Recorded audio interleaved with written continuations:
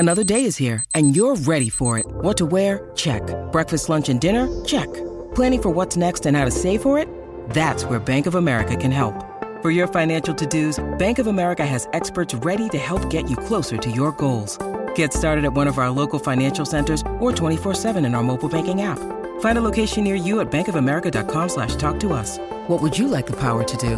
Mobile banking requires downloading the app and is only available for select devices. Message and data rates may apply. Bank of America N.A., member FDIC. This is the Skate Podcast on WEEI.com. Bobby Orr behind the net to Sanderson. Orr! Bobby Orr! Orr! For the first time in 39 years, the Boston Bruins have won the Stanley Cup. Talking Bruins and NHL. Sure, old-time hockey. Like Eddie Shore. Yeah. With writer and producer Brian DeFelice. Brian DeFelice is an emerging talent. Bridget Prue. Yeah, he's a little bit on the hot seat. Burn him! And WEEI.com Bruins writer Scott McLaughlin. Oh, hey, stop! Lace him up for some Bees talk right now. I'm a damn dog! It's the Skate Pod on WEEI. Welcome into episode 136 of the Skate Podcast. I'm Brian DeFelice, joined by Bridget Prue and Scott McLaughlin. 2 more games in the books, 2 more wins. Bruins are now 17-2, and beyond incredible start to this season. A couple of nights ago, they had one of the more dominant games you'll ever see between 2 professional hockey teams. It looked like they were literally in 2 different leagues. I'm talking about the Bruins versus the Blackhawks. So I'm sure we'll get into that game when we bring up different players and talking points. And then obviously tonight, the Bruins defeated Tampa Bay 5-3. They were up 5-1. They got a little bit complacent in the third period, let Tampa climb back into it a little bit. But by and large, it was another just kind of like lopsided game. Patrice Bergeron recorded his 1,000th career point. And for somebody who is known for their defense, I think that this milestone really helps illustrate to people around the league who might not watch Bergeron for the last 15 years like we've had the privilege to, just realize how good offensively he has been as well. So I'll throw it to you guys, but the Bruins are just, everything's going, it's going their way right now. Yeah, and with Bergeron, when you put in the perspective of being only the 4th player in the nearly 100-year history of the Bruins franchise to get 1,000 in a Bruins uniform, joining Ray Bourque, Johnny Busick, and Phil Esposito, it's like, wow, like that's quite the list to be on. Overall, in all of NHL history, he's the 94th player to do it. So you're talking about a club of less than 100. Obviously we know he was already a Hall of Famer. It's just another thing that gets added to that, along with the Selke record and winning a Stanley Cup and just the longevity and the remarkable career he's had, what he's meant to the Bruins for, 2 full decades. It's crazy. And it's crazy to think about like how his career has progressed to, the point where obviously in recent years he's been such an offensive catalyst in addition to, still being a Selke Trophy caliber defensive center.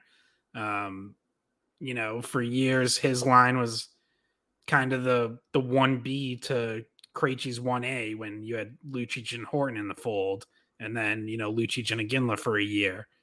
And then Bergeron ends up on a line that turns into the best line in hockey for years with Marchand and Pasternak. And it's like, he can just do it all. Like, you put him in any role. Under Claude Julien, he got a ton of defensive zone shifts. Under Cassidy, it started shifting more to offense. It's remained, more offensive tilted under Jim Montgomery. The way he's adapted on the power play to really master the bumper position that wasn't even really a spot that teams were using when his career began. Kind of really started becoming common, I think, around like early 2010s, maybe, like ballpark, that range. And he took that on for the Bruins, saw it as, an area where they, where he could fit, where they obviously needed someone. And has mastered that. Like now he's a weapon on the power play. If you're going to overload and take Pastrnak away, he's going to get open in that bumper and score. And it's, just a remarkable career. And this is obviously just another milestone along the way. It's crazy to think that like he almost like hung him up this offseason and luckily decided to not. Like he's clearly still playing at a level that's at, still in line with some of the best players in the NHL. Like I think he could go another year after this. We'll see if he does. But it's crazy. And you mentioned him playing the bumper on the power play. Even against Tampa Bay, it almost felt like they were trying to cover him so much that they left other options open. So like he's somebody that just like draws the defenders in because they know he's so dangerous there in the bumper. Yeah, I mean that low pass, like right across the top of the crease, that was open quite a bit tonight, and they do score one goal off of it from DeBrus to Pastrnak. But yeah, part of opening up that lane is having a weapon in the bumper to draw that defenseman out a little bit and not have him be able to kind of stay as tight to the goalie. I mean, I think, I guess I'll give my 2 cents on Bergeron because I think it's just a natural place to start, and we can dive into, more of the last 2 games in detail. But it is crazy to think about how long he's been doing it and how he just ages like fine wine out there. It's like his production has not decreased. It's even or it's gone up. It's like, I think back to when he was a rookie. Like I was in 3rd grade, and you think about the line mates he's had over the years. He started off, I think it was Michael Nylander and maybe Sergei Samsonov, may have been his initial kind of set in stone line as a pro. And then over the years, like obviously, guys like Recchi and Sagan, Marchand, Yager, like even little. You had Nesson was showing his first career point because Raycroft was actually the goalie for that game, and it was Raycroft's first career shutout. It was Ralston's goal, right? He assisted on Ralston's and his line goal. that night was with Brian Ralston and PJ Axelson. Yeah, which I'm pretty sure was their 3rd line. I mean, but like he's played with so many good players over the years, but he's also played with a lot of like pedestrian players and still made those lines really solid. Like I'm talking guys like Brad Boyes, Chuck Kobasu. Like there's just random players over the years where it's like Riley Smith is another example. Like they're good players. Marco Sturm, they're good players, but whatever line mates he had. How dare you besmirch Brad Boyes? No, Brad Boyes he was a good player, but he always found a way to elevate even those years where he wasn't playing with guys like Marchand and Sagan, and it just doesn't matter. Doesn't matter. It was really nice to see too the tribute video that they had posted for him. I'm not sure when they recorded it because I think it felt like maybe even, I don't know, it had to be recent because Crosby had that stupid mustache.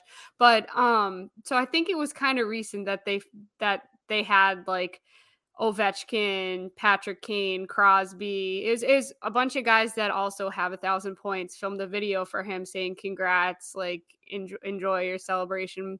It was really nice to see. And so it had a lot of great players on it that are still in the league that had the 1,000 points, which was really, really nice. And I love that they all planned beforehand. Marchand was saying they all had it planned that when he scored his 1,000th point, they're all just going to rush the ice and jump on him, which they did. So, you don't get moments like that very often. I wish it was when Scott and I were there. It was like a home game and we could have witnessed it because that would have been really nice. But it was still really exciting to see them all just completely mob him. And also in the same time, just know that they're all just so genuinely friends with each other and happy for him that it was just a good moment. Yeah, they were trying to get him in on Saturday. Clearly, they were like, I mean, obviously that game was a blowout. So like the last 5-7 minutes, whatever, whenever he was on the ice, they were just feeding him. Everyone's just trying to get him the puck.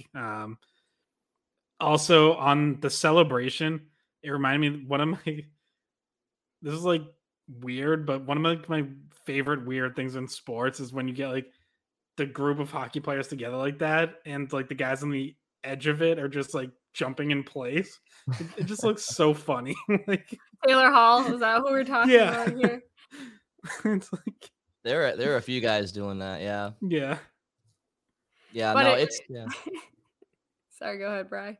No. I was just gonna say it's it's just really, really fortunate to have for us to be able to watch Bergeron. And Bridget, I know you mentioned there was some moments of uncertainty this offseason if he was going to come back. I kind of always felt like he was going to. Well, I mean, we're going to go through the same thing this offseason, and I feel like here's the thing: like they win the Stanley Cup, does he go out on top, or does he go, "Oh, okay, we could run this back"? That's what I don't know. It just depends on we'll have to focus on next year, but there were definitely I think he had 1,000 set in his mind this offseason. I think that's something he wanted to accomplish. And obviously he knew that the Bruins were going to have a really good team this year. But I mean, Stanley Cup champion, they're going to rename the Selke after him one day. I think he has 4 or 5 Selkies. 5, and he should probably have 7. I mean, there were a couple of years there where he was a finalist where they just gave it to somebody else to spread the love. And it's like, well, that's not really in the spirit of a trophy. 2-time gold medalist, I think, in the Olympics. And so he has, I mean, first ballot Hall of Famer. So any final thoughts from you guys on his milestone before we move on? No, I think we can get into the game. All right. So yeah, my biggest takeaway from the last 2 games in general is Jim Montgomery, and we've touched on this a little bit in the past, but Jim Montgomery seems to really like, and for good reason, that check line of Krejci, Pastrnak, and Pavel Zacha. And we mentioned it in preseason, they look good, but it's tough to gauge preseason because it's mix and match lineups. And when they went to them again in the Chicago game, and I was kind of surprised because I thought Hall was playing with some juice, and he looked like he was bringing his skating legs. And even then, in amidst of a rout, Montgomery went to the check line, and to start tonight's game in Tampa, and unless there was some juggling because of injuries or whatnot, he went back to that line again for the whole game. So obviously that means that with DeBrusk, with Marchand and Bergeron, you have Krejci, Pastrnak, and Zacha. Then that puts Taylor Hall down to the third line, which in name surprises me, but I do see the chemistry between those three countrymen. Yeah, I do. And I thought they played well again Monday night. I still wonder if I mean, let's remember last year the Bruins started with Hall and Coyle together on the second line, and it didn't work. They never really clicked. I still question whether that's really a good match if you're going to have Hall on that third line for anything more than like a game or two here and there. Just because like I don't think Taylor Hall is really suited to play this sort of slow down, hold on to the puck, cycle it type of game that Coyle and Trent Frederick are going to play if they're on that line. And maybe Jim Montgomery sees something, or maybe he wants to put Hall there to try to force him, to kind of play that way a little more. Like it could be something like that. I still think ultimately I do think the best fit is with Hall in the second line, but like I said this on the recent podcast, it's like everything Montgomery does works. They just keep winning anyway, so it doesn't matter. Like whatever, I don't know. Make Tomas Nosek your top line right wing. Like who cares? They're gonna win anyways, and he's probably gonna get a hat trick if you do it. So everything's working now. So like I've said before, like you have the luxury of being able to juggle stuff up and put guys in different places. Jim Montgomery has said he wants everyone to be able to play with everyone. So you can obviously take this time now to do it while you're rolling. So Yeah, Zaga has definitely been a fit, but I thought he was a fit on the third line too. So it's not it's not like he wasn't clicking where he was or whatever. So yeah, I don't know. Try it out and see if Hall can get going with Coyle and see if they can develop some chemistry so that even if you don't stick with it, you at least have that in your back pocket at some point. I have so many thoughts on this. So first of all, the other day I was saying I wanted DeBrus to go back on the first line, which he did. I just think he's more suited for that role. And that just in my mind, he's a factor on that line and less of a factor when you throw him back on the second or third line. I did think Hall with that third line with Frederick and Coyle did have some decent chemistry today. I thought it didn't look bad. And Hall made a nice play where he did slow the puck down, waited, was patient, got it to Frederick, and then ended up in the Coyle goal. Yeah. So that was a really smart hockey play that Hall made, just having the sense not to jump the gun and shoot it, and waited for the right option because he knew there were guys coming trailing behind him, and he waited to make the right pass to Frederick, and then it ends up with the goal. So I didn't mind him playing there for today.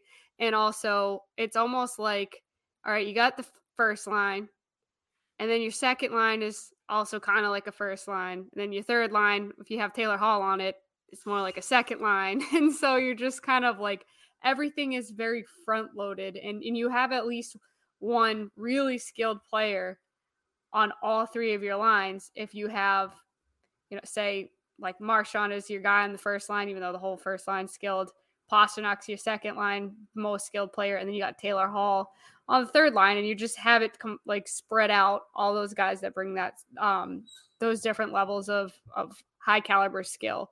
And I also feel like you have kind of a balance of like guys with really good hockey sense and playmakers that are going to get your assists. So like Coyle is good at setting up people for goals.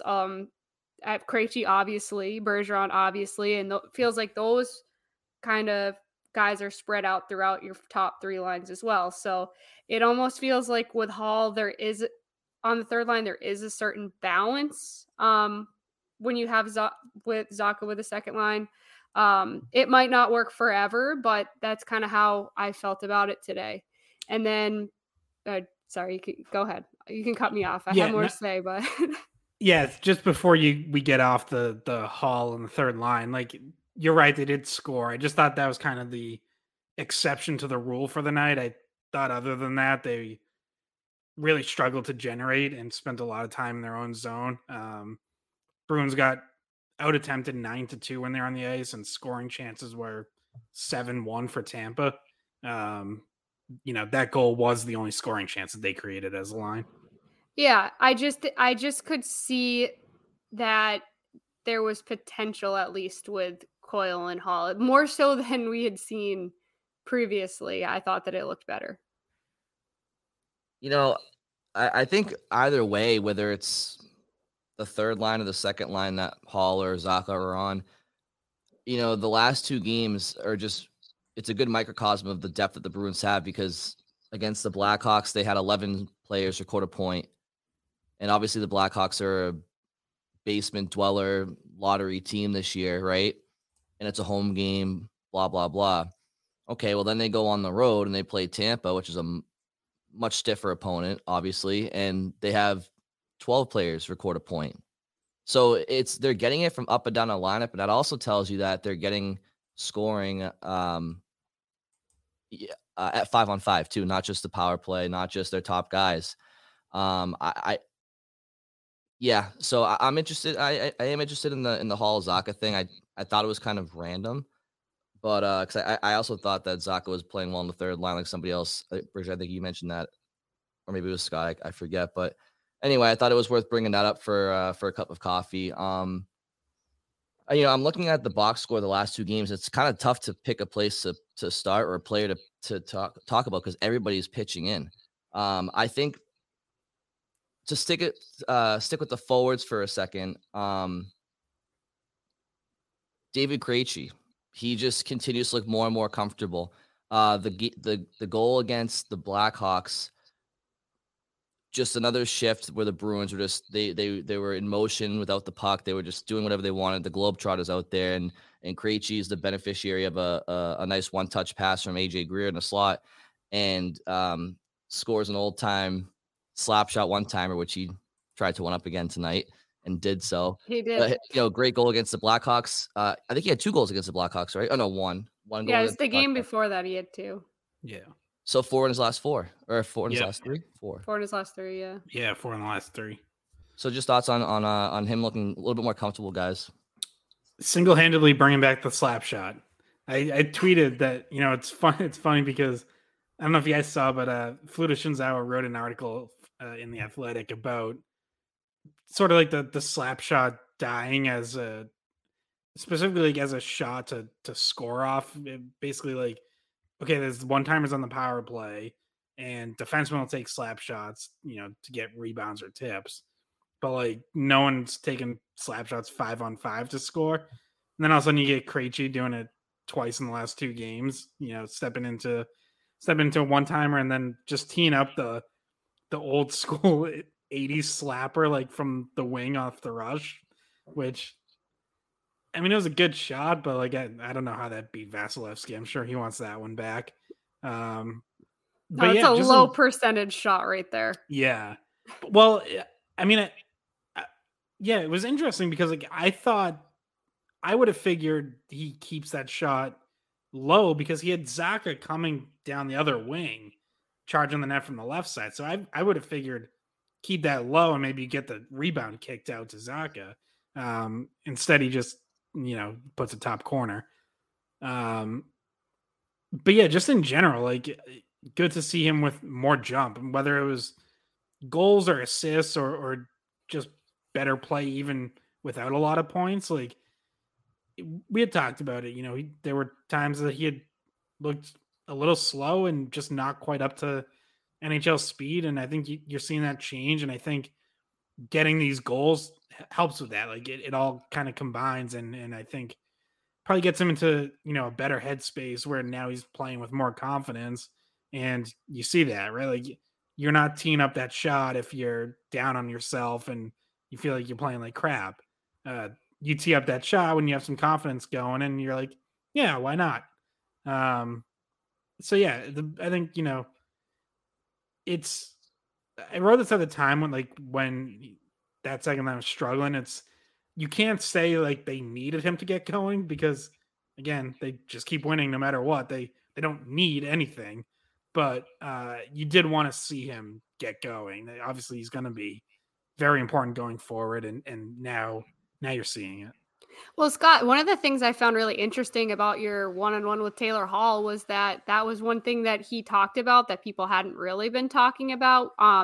And he's like, in a very nice way, subtle way, kind of just said, like, Krejci, it's taken him a little bit of time to get back to NHL speed, like, in the nicest way possible. And it's true. He didn't come back. Not that he was off by a lot. Like, you say he's at 100%. Maybe he was at 85, 90%.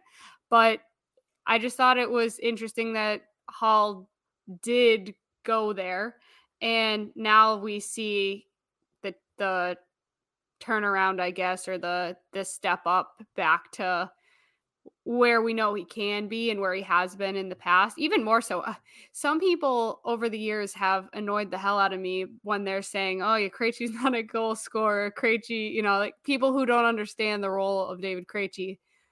But when he's scoring, guys, don't give me this shit. Don't do that anymore. But yeah, no, it's nice to see him actually getting the production and seeing him step back to a high level. I think this season, most people on this team are higher level than I can remember in a while. Like, obviously Nick Foligno, David Krejci's looking better right now. Jake DeBrusk looks great. Most people you can name on the team, you're seeing them play almost at their highest level. So, yeah, everybody's. Yeah, no, it's Connor exactly Clifton. that. Clifton's another one. Derek Forbort when he was playing. It's Linus Allmark. Yeah. Yeah, Lindholm, Allmark. Like, you can just keep going.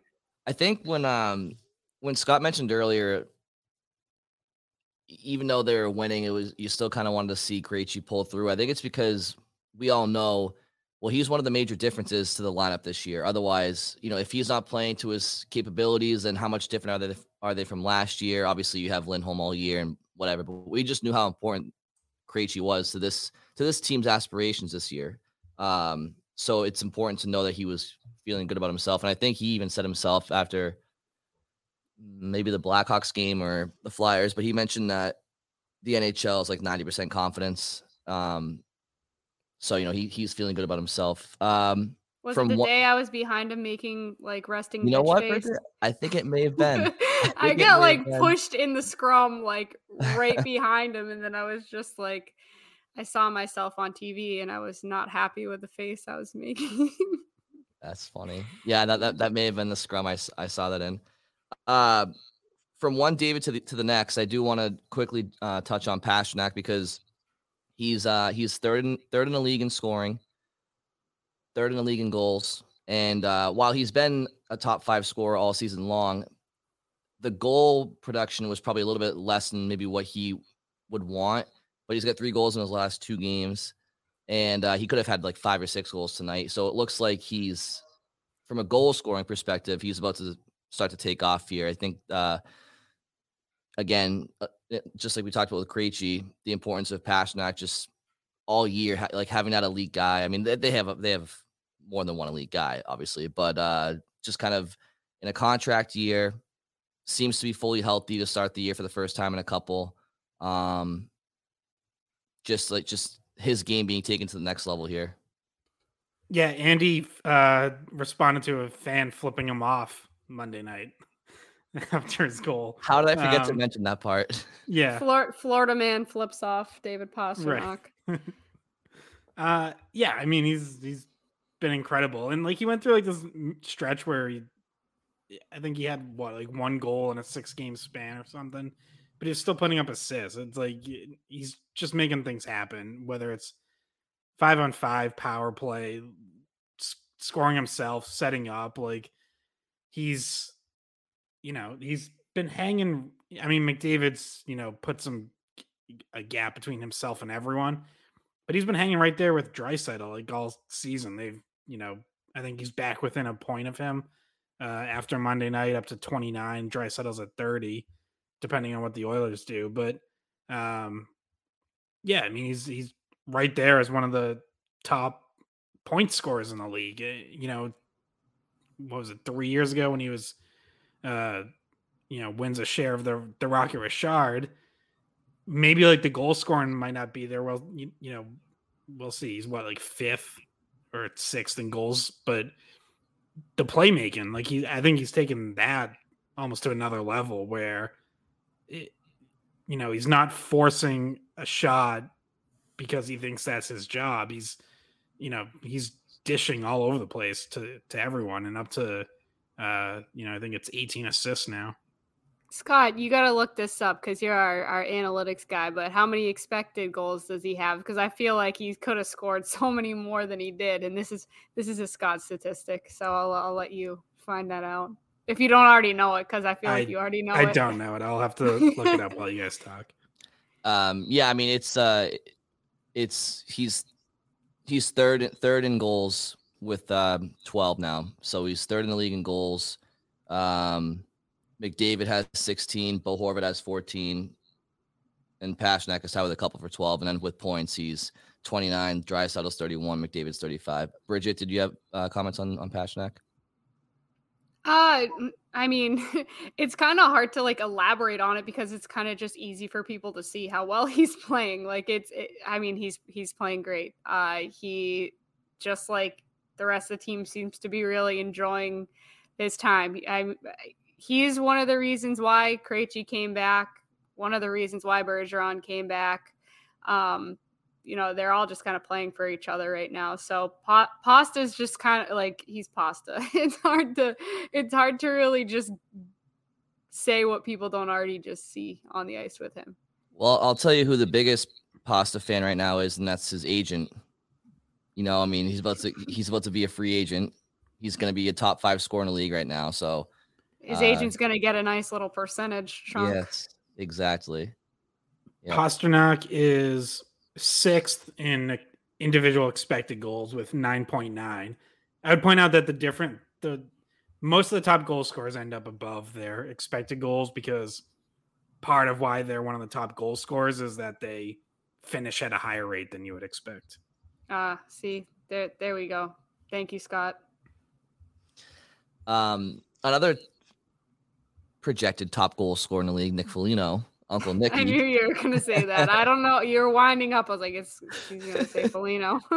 Uncle Nick, he's just at it again. He parks his ass in front of the net after getting a puck in the mouth during morning skate, getting stitches. And, again, the Bruins we haven't really touched on their first period, but they didn't play great in the first period tonight against Tampa. They had sea legs a little bit. But they weathered the storm, no pun intended. Oh, you think they were like on a yacht out in Tampa or something? I don't know. I think they all chugged Dayquil or something. Scott. That's an inside Brady's joke. Does Brady still have a yacht down there? Yeah. But anyway, Foligno's power play goal after Krejci's slap shot goal, was it Foligno's goal to give him the 2-1 lead on the power play? Yeah. I mean, guys, this guy just keeps bringing it. Uncle Nick is proving his doubters wrong. Well, by the way, it wasn't even just like, power play goal in front of the net. He dove for it, like landed on his stomach. It was a full on, like, all out effort play. Yeah. And right after he sees a slap shot fly by him, the same thing he saw in a morning skate that got him all stitched up. He also had to go back down the tunnel at one point in the game. Yeah. But he had 4 stitches from getting hit with a slap shot from Hampus Lindholm. And did you hear him talk after the game, Scott? Because he said that it almost hit Strawman in the face, and then but it hit Foligno instead, and Strawman told him, "I'm glad it hit you instead." So he's just a hockey player. He gets a few stitches, not gonna keep him out of the lineup, and he's still gonna dive headfirst. That's for the puck and try to put it in.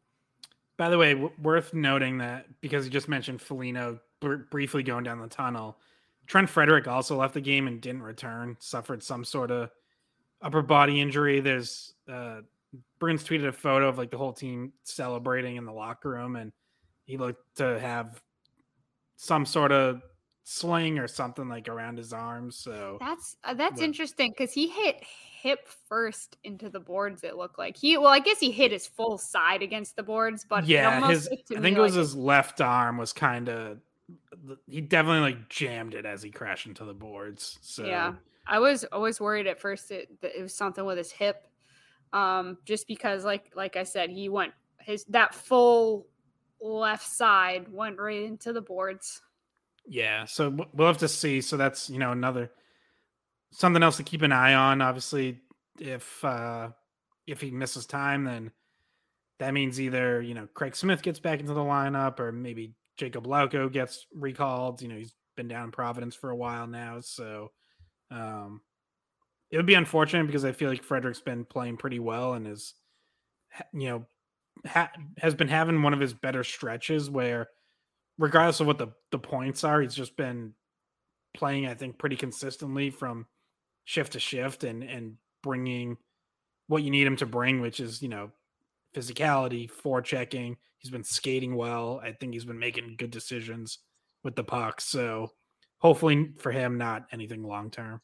Yeah, he assisted on the Coyle goal too, like we mentioned earlier. So, I mean, that was a heads-up play to get the puck to Coyle down near the post. But yeah, he's been playing better. I did want to mention that he did, like you just did, that he didn't come back into the game, which is concerning, obviously.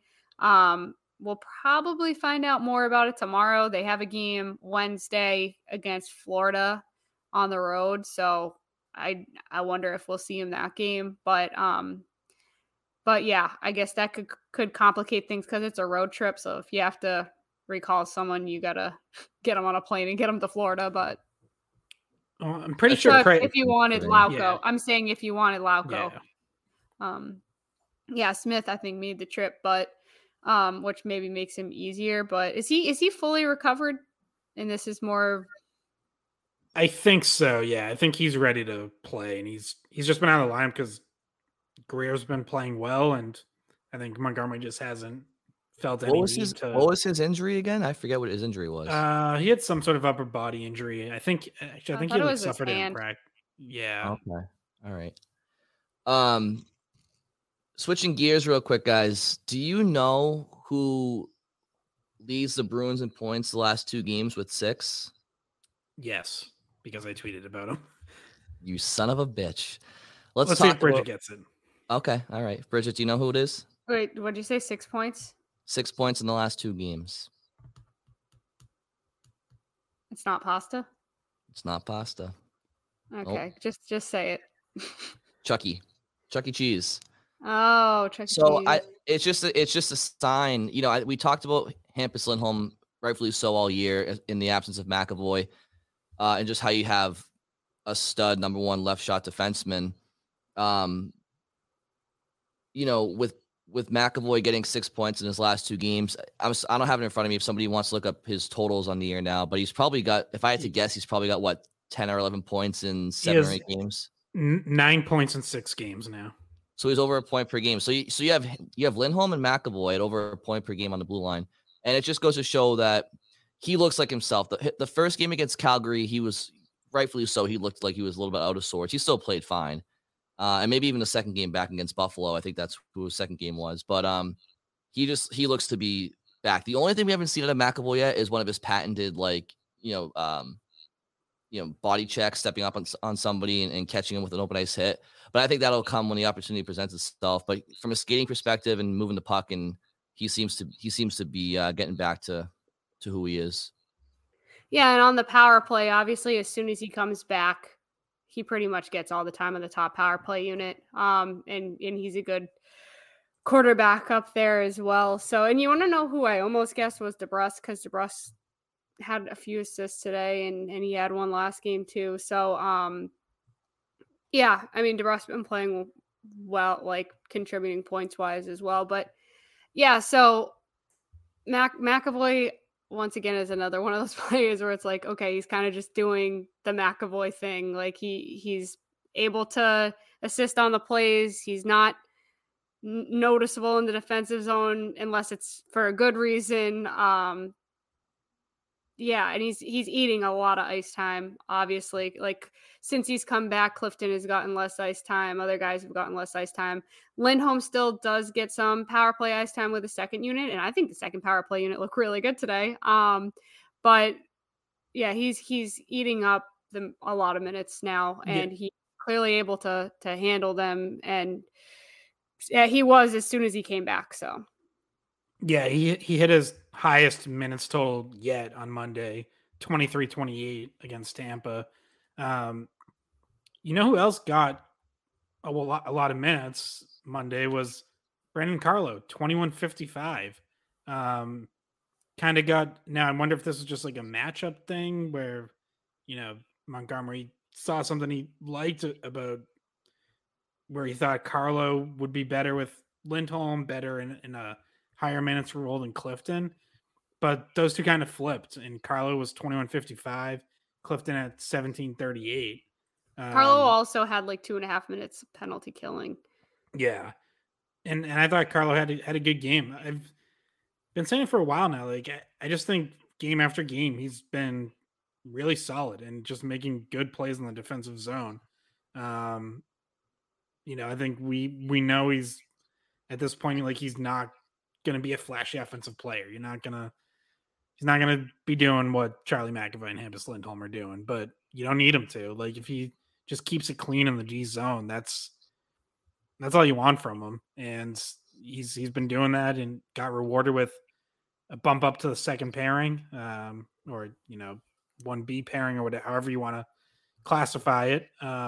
He got more minutes, and it's, it's just another sign of the depth that the Bruins have on specifically, I would say, among like their top 5 defensemen right now, and 6 of when Derek Forbort eventually comes back. But depending on the matchup, like Montgomery can ride different guys, different nights. You'll see nights where Clifton's going to be above 20 minutes. You'll see nights where Carlo's going to be above. Grizzlies had some fluctuation nights where he plays more if they need more offense or think they're going to be more in possession, or his minutes might drop if they're, doing more defending or whatever. And yeah, McAvoy and Lindholm, they're going to be the 2 horses who are always going to get their minutes in any situation against any team. But, I think Montgomery's figuring out like what he has in everyone else, and, when to kind of ride different guys. And just want to point out, like, Monday was kind of a Carlo game, and I think he met the challenge. Well, he had the most shots of any of the defensemen on the team. I mean, I can recall a few like slap shots he had. But yeah, so he was putting pucks on net. And like I said, he had 3 shots. That was more than anyone else. And then Grzelcyk and McAvoy both assisted on the Krejci goal. But yeah, that was where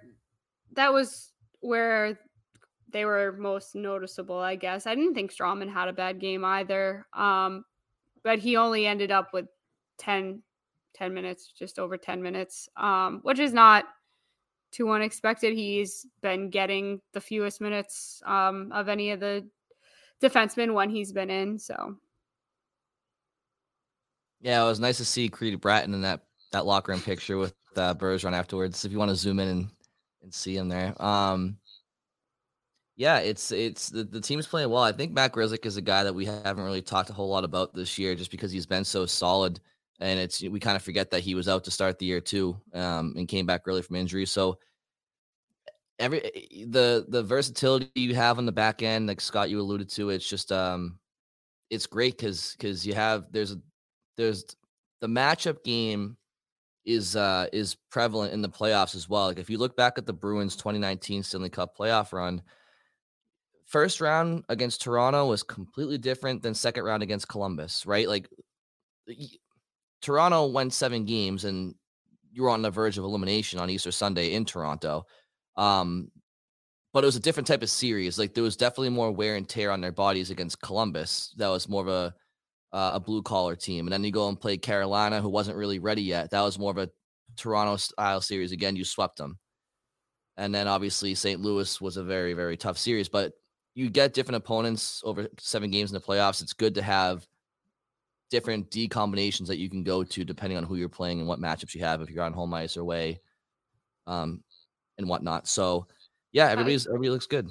I want to make another point about the defense, just after, quickly looking through some of the stats from the game. Grzelcyk didn't get really any special teams time. He didn't get any time on the penalty kill. He had like 12 seconds on the power play. Strawman also no time on special teams. So that's going to the other guys. Yeah. And, you don't really need Grzelcyk getting special teams time. I'm sure he would like to be on the power play, obviously, and he's done a fine job on the power play in the past. But if you have McAvoy and Lindholm in the lineup, like those are the guys who are going to be quarterbacking your power play units, and they don't play 2D power play units. Both units are 1D 4 forwards, and sometimes no D. Yeah, and like maybe that would change later in a game if you're protecting a 1-goal lead. Like maybe you throw 2D out there, but yeah.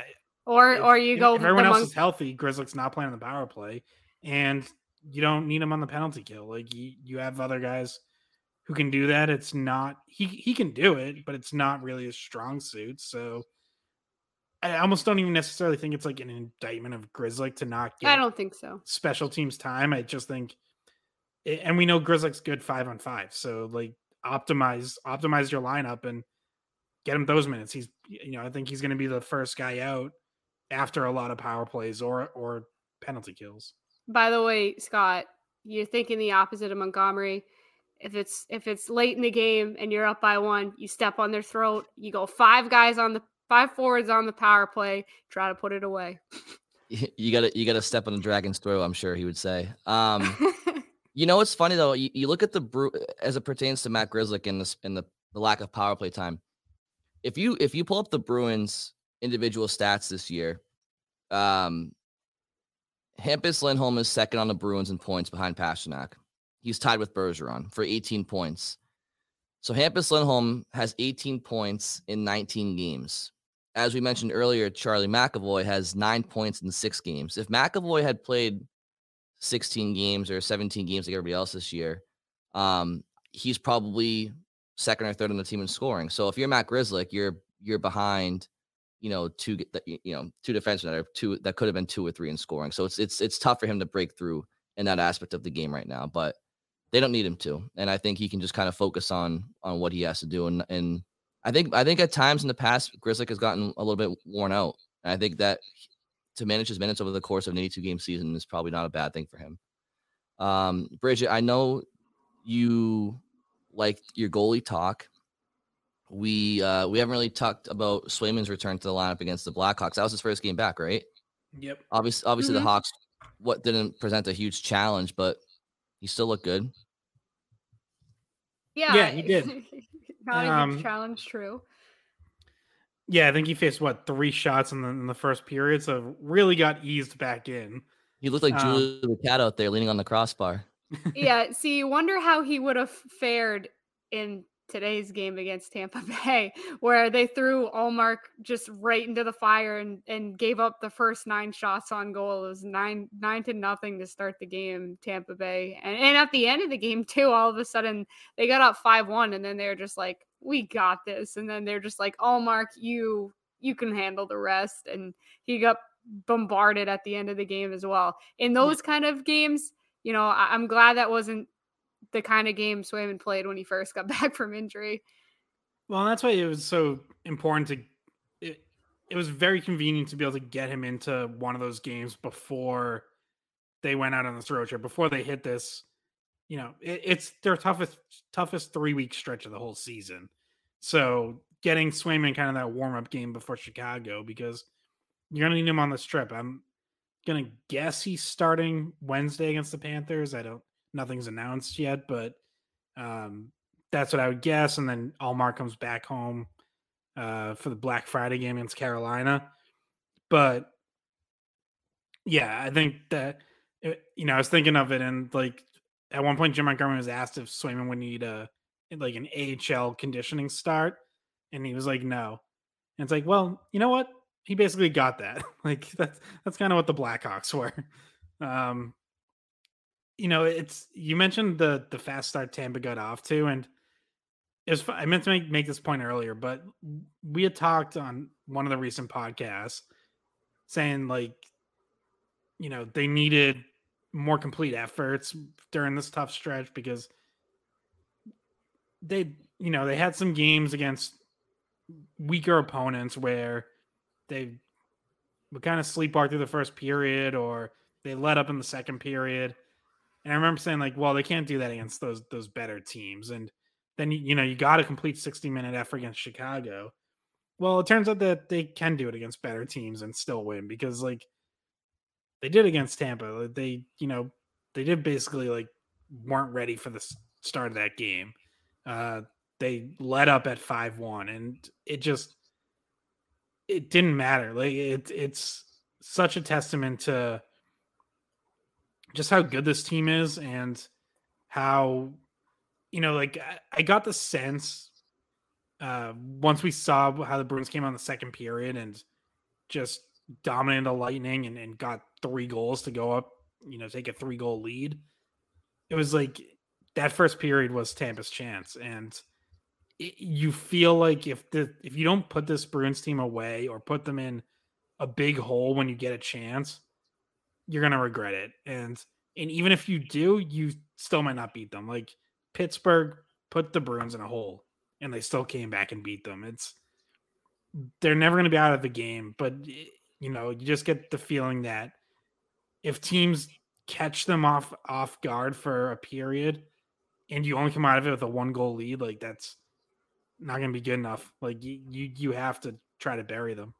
Yeah, Allmark has been so good that it's been like, he's handled such a storm every once in a while that you're just like, okay, well, luckily for him, because this could have been a 3-0 hole or whatever. And what this reminds me of, what you just described, is how in the playoffs there's such a huge correlation between scoring first and winning. And in order to be one of those teams that comes back and get, say it's a road game and you need to come back and win after giving up the first goal. This is one of those teams that's like, guys, no worries. we do this all the time. We're used to this. We got you. Like it's a team that feels like even if it's like a high stakes game on the road, playoffs, this is the kind of team that you still trust to come back and to take those games. Yeah, I mean, the way they're playing right now and how deep they are on paper, like we've all watched a lot of hockey in our lives, and we've seen a lot of Bruins teams, and we know we can separate the contenders from the pretenders, especially when it pertains to the Bruins. Like there are years when the Bruins make the playoffs, but you just know that they have a certain ceiling. We still have to see Carolina. I want to see them play New Jersey, although New Jersey's they're a cute little story right now, but they have to do it's really impressive what they're doing, but I'm not going to sit there and call them a Eastern Conference power just yet. But like we've seen them play the Rangers. I gotta say though, I'm getting there fairly quickly on that. I'm a fan of the Devils. I am. Like I think they're really promising. I'm just saying I can't say I'm afraid of them just yet. Like I can't say that. But yeah. We've seen the Bruins play already. Some of the better teams in the Eastern Conference this year, right? Like we saw them play the Rangers in Madison Square Garden, and you could tell in that game, the Bruins have better structure. They're better defensively. We saw them play the Panthers. We're going to see them play them again tomorrow, but we know Florida's defensive structure isn't there. It never has been, even last year when they were setting records. Yeah, they were offensive records. We see the Bruins beat Washington. They beat the Penguins. We just saw them play Tampa. So it's like, and none of these teams, like they just don't present the same depth the Bruins do in addition to their team structure. So I think for me, like the one thing, I'm sure people were saying this about Tampa before they got swept by Columbus. And I'm sure people were talking about this when the Panthers were doing their thing last year, but like the Bruins have too many guys that have been there and done that to let that stuff happen. But like the one thing the Bruins can't allow to happen when the playoffs get there is forget how to score the dirty goals in the playoffs, because a lot of this pretty tic-tac-toe stuff, it's not going to be there in the postseason, and they're well aware of that. But that's when the hero Nick Foligno, your hero Nick Foligno, is going to come in handy. Yeah. Well, but even the flashier guys, right? Krejci, Pasternak, like they know they've been to the finals and they've won finals. Not Pasternak, but the other guys, like they know they can't get away with that. So even that aspect of it, it's like, man, it's just really impressive. The only thing is anything can happen in the playoffs. Like you can have home ice advantage and you drop the first two games unexpectedly because a goalie stands in their head, and all of a sudden it's like you start to panic, and anything can happen. But based off everything we've seen so far this year, and this is not coming from a Bruins perspective, like I'm coming from a neutral standpoint here, like most, if not like most teams, and when I say most, I mean all of them pretty much, they don't have a playmaker like Lindholm and McAvoy on the back end that can like just be a one-man. They just don't have it. Colorado does with Makar and Taves, but like it's just not really out there. I haven't sensed an ounce of panic in like this team. Just their baseline, like just calmness has been able to carry through. And I think that they already play with desperation without playing like frantically. Like you notice that guys just are giving their full effort on pretty much every shift. Like it's just like look back at the Foligno goal, just diving like that. He's diving at that puck like he needs to, tie a game for the Stanley Cup or something. Like they don't seem to be a desperate team in terms of, needing the goals, but they act like they're all so important. So it bodes well for the playoffs. Obviously, this is such a hot streak, and somebody they were talking to before the game, Sophia was talking to before the game on Tampa Bay, said like, oh, you know, they're on their hot streak and all hot streaks come to an end. But I felt like he was being a little salty, but yeah, they do. But it just seems like there's not going to be an extended part of this season where they're going to be in a hole, like playing bad hockey. And to the Devils, they're on a 13-game win streak, and that's nothing I would have predicted to start the year either. And if you're the Bruins, you hope that, because the Bruins play them twice in about a month at the end of December, you hope they've fallen off a little bit by that point in time, and that they hit a colder streak by the time the end of December rolls around when you play them. Get to see who really won the Eric Haula Pavel Zacha trade. I think we already know who won that. I mean, Zacha's Haula's playing well for the Devils too. Like he's playing bad. He's like, down there. Yeah, he's got like seven. He's like 8 or 9 points, and Zacha has 12 or so. I mean, yeah, I don't know if it still is, but for a while, Haula was on like the Hughes the number one analytics line in all the NHL. They were like number one in expected goals and Corsi and all that stuff.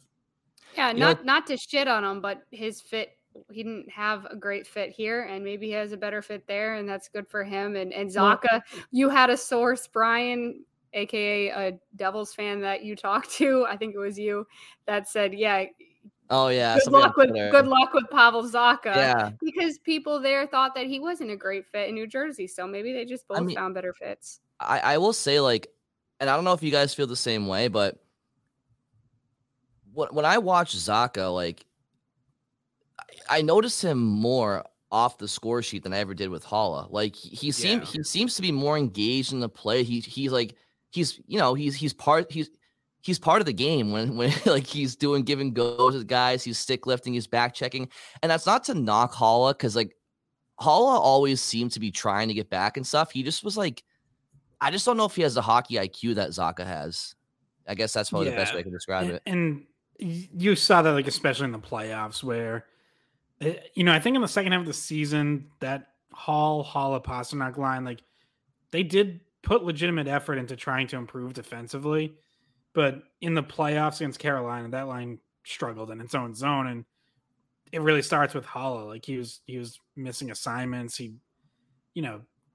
never been a particularly strong defensive player, and that was asking more of him than he was probably capable of delivering. So, yeah, Zacha fits what the Bruins needed more, and I think, again, Haula was effective playing between Hall and Pasternak last year.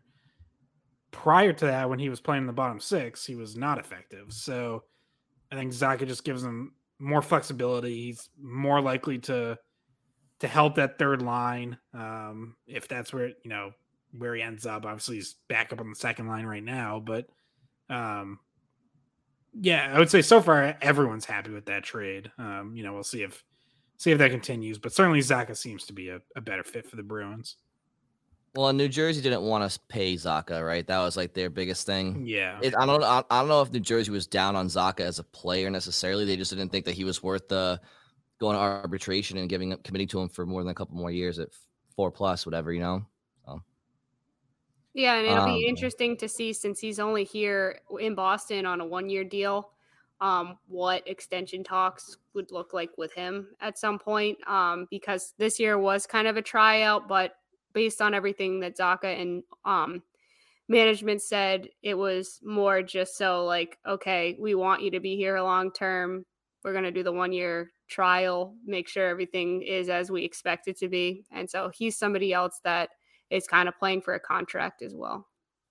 It's really interesting because a lot of out of market people that are talking about the Bruins and this and that, and like they're really harping on the last dance for Boston and how Boston's going all in. And part of their argument or reasoning as to why is because they list all the free agents up front for the Bruins. Actually, on the roster in general, the Bruins have a ton of UFAs / RFAs, I think, on the books this offseason. And people that are calling it the last dance are kind of going under the impression like that most of those people won't be back. I mean, I like to think that a lot of them probably will be. And then we'll see what happens at the center ice position. But it's Zacha's one of them. I mean, people are acting like the Bruins are just going to like not be competitive next year. So I guess we'll see. The Bruins might surprise me and just kind of, depending on what happens this year, let people walk. But I think Zacha, they'll probably want to re-sign him along with another handful of guys. Like Clifton's a guy, for example, that they'd probably want to re-sign, right? Or is he going to go to is he going to get paid somewhere else? Nosek. Obviously, we said Pasternak and others, Krejci. Like there's a lot of Trent Frederick. There's a lot of decisions to be made in the offseason. So that's why I don't want to look too far ahead, but it is interesting. You bring up his kind of show me year here with the Bruins. Like if he does show them, are the Bruins going to pay him, or are they going to let him kind of walk? It depends what their goal is going into next year. Like we know they've said that rebuilds aren't accepted in Boston. So if that's their philosophy, then that's their philosophy, but we'll see if that changes. But apparently scumbags are accepted. Yeah. We've learned that they'll allow a scumbag here or there. Anyhow, we are getting late and we have a fashion segment to get to. So Scott, you open this up because you're the one who sent us the pictures. Yeah, so UniWatch, I would say probably the foremost authority on all things sports uniforms. Someone sent them a Bruins jersey that was hanging in a store somewhere in Canada, of what certainly appears to be the Bruins Winter Classic jersey. Seems like some store jumped the gun and leaked it early and has it out had it out on shelves.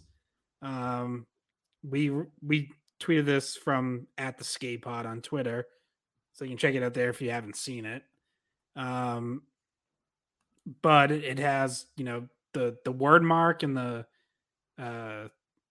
affectionately known as Meth Bear logo that had already been, the Bruins had already revealed that was their logo for the Winter Classic. So that checks out. The rest of the jersey is a black design, kind of like with some waves in it, and then yellow stripes, yellow on the shoulders. Brian or Bridget, you want to give your reaction first? Well, I just want to say that this is so stupid from the store, because the jerseys, I don't know when they're supposed to actually say what they were. Do you guys know when the actual Friday? It's this Friday, yeah. I guess that's not too bad then, because we're less than a week away. But they all say order by November 27th, and they say crested by Christmas. So they're trying to do a Christmas sale on these, and so they jumped the gun. But I was hoping for a little bit more. I mean, I was hoping, you know how they have the Pooh Bears? I was hoping big Meth Bear, big as you can put them, right in the middle. I don't even need it to say Boston, just Meth Bear. That would have been cool with me. And I think Brian's right in our group chat to say that the cream color, that the Boston is across in cream. Meth Bear is outlined in cream, but it's missing more that cream color in the bands that are on the arms. And I think that would have been a nicer look there. It would have been more classic-y. The brighter Bruins color to me is not as classic, throwback, as maybe a little bit of a lighter yellow, that creamy color. Yeah, I think it lacks contrast is kind of where I was getting at with that. I think if you guys are looking at it, I think on the sleeves there's one too many of those yellow. But this is if we're going with this jersey that they already are using, this is my edits to it. It's not what I would do in general, but with this jersey, what I would do is I would take one of the yellows, the third yellow stripe off the cuff of the sleeve. So that's just 2 yellows, and then insert the beige Boston color in sandwich in between. Do that on both sleeves and on the bottom. And then I'll put that cream, that beige color, I'll add a striping to the underneath the shoulders too, to kind of get some color up there. But I like Bridges' idea. I would have gone, if this was from scratch, I would have gone full size meth bear, which I think, was it Ty Anderson or DJ Bean? Somebody said on Twitter like a few weeks ago or last week that it used to be called the crack bear.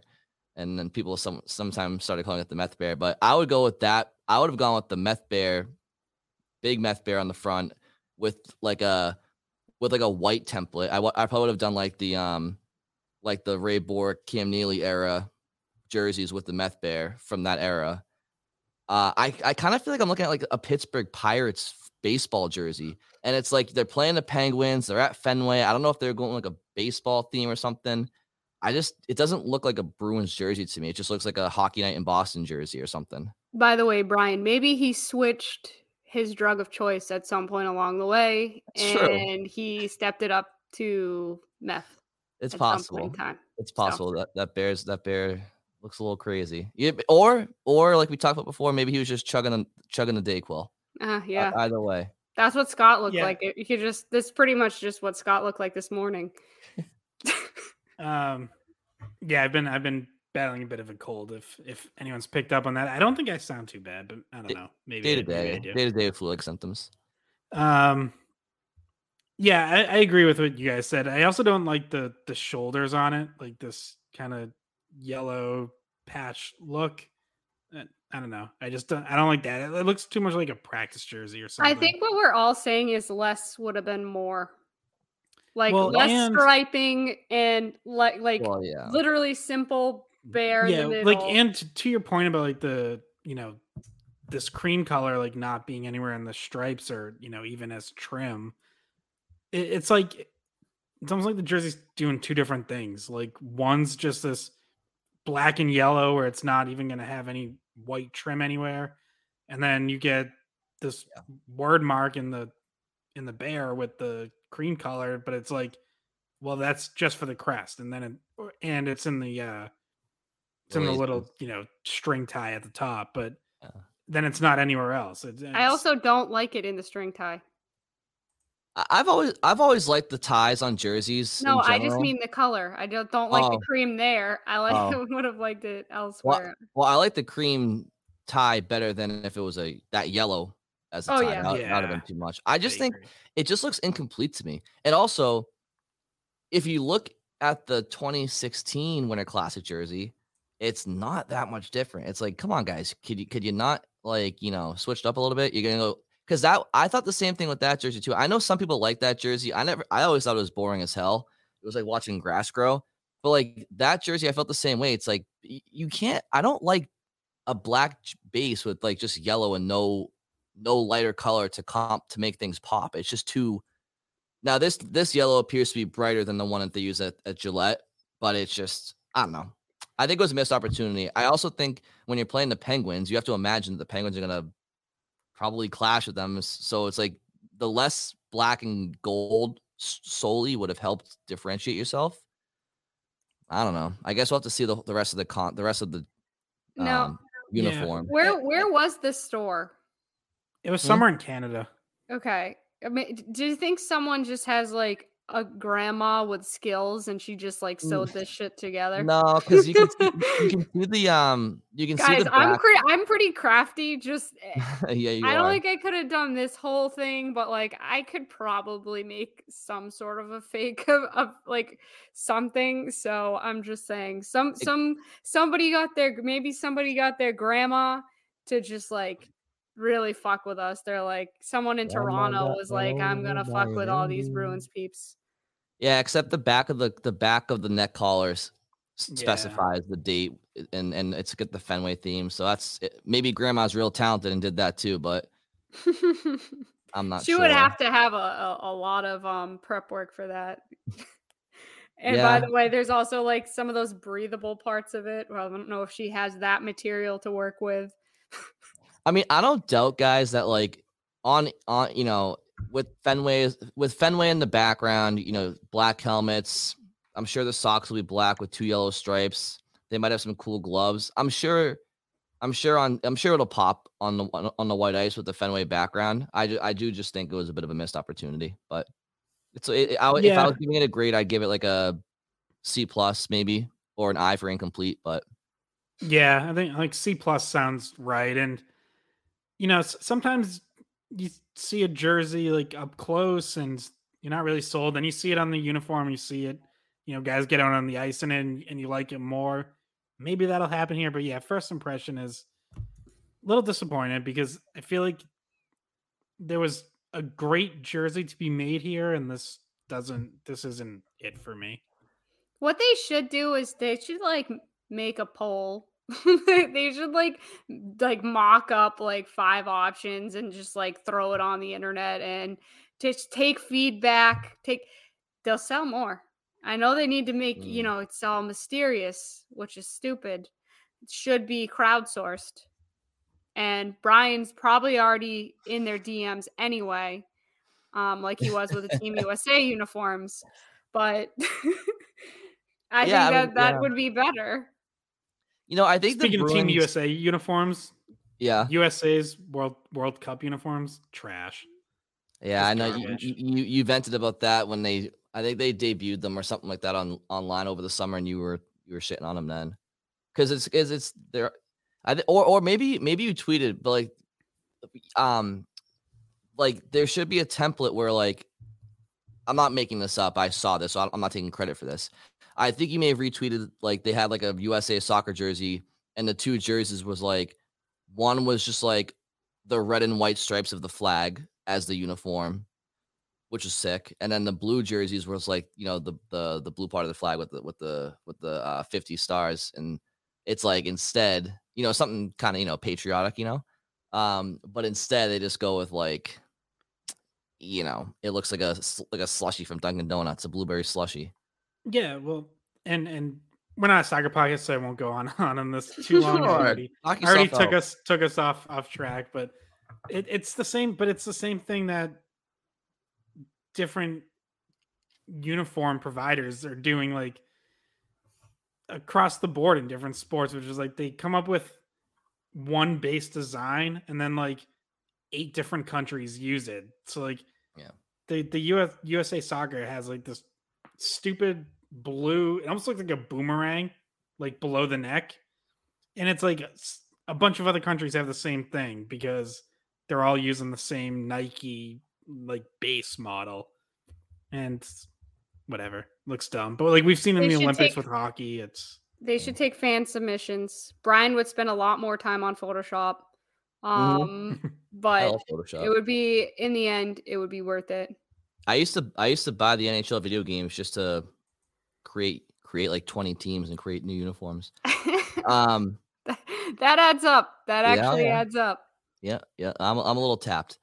I would ask you guys your favorite Thanksgiving sides, but I think we all have the same answer: leftover hot turkey sandwiches. So I think we've done this segment last year, maybe.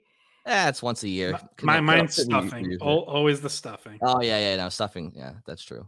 Side dish, stuffing for sure. All right, guys. Do we have anything else before we take off? No. Happy Thanksgiving to all our listeners. We're planning to record our next one after the Black Friday game, so we'll see everyone after Thanksgiving. That we will. All right. Thank you guys for listening. As Scott said, enjoy your holiday. We'll talk to you guys soon.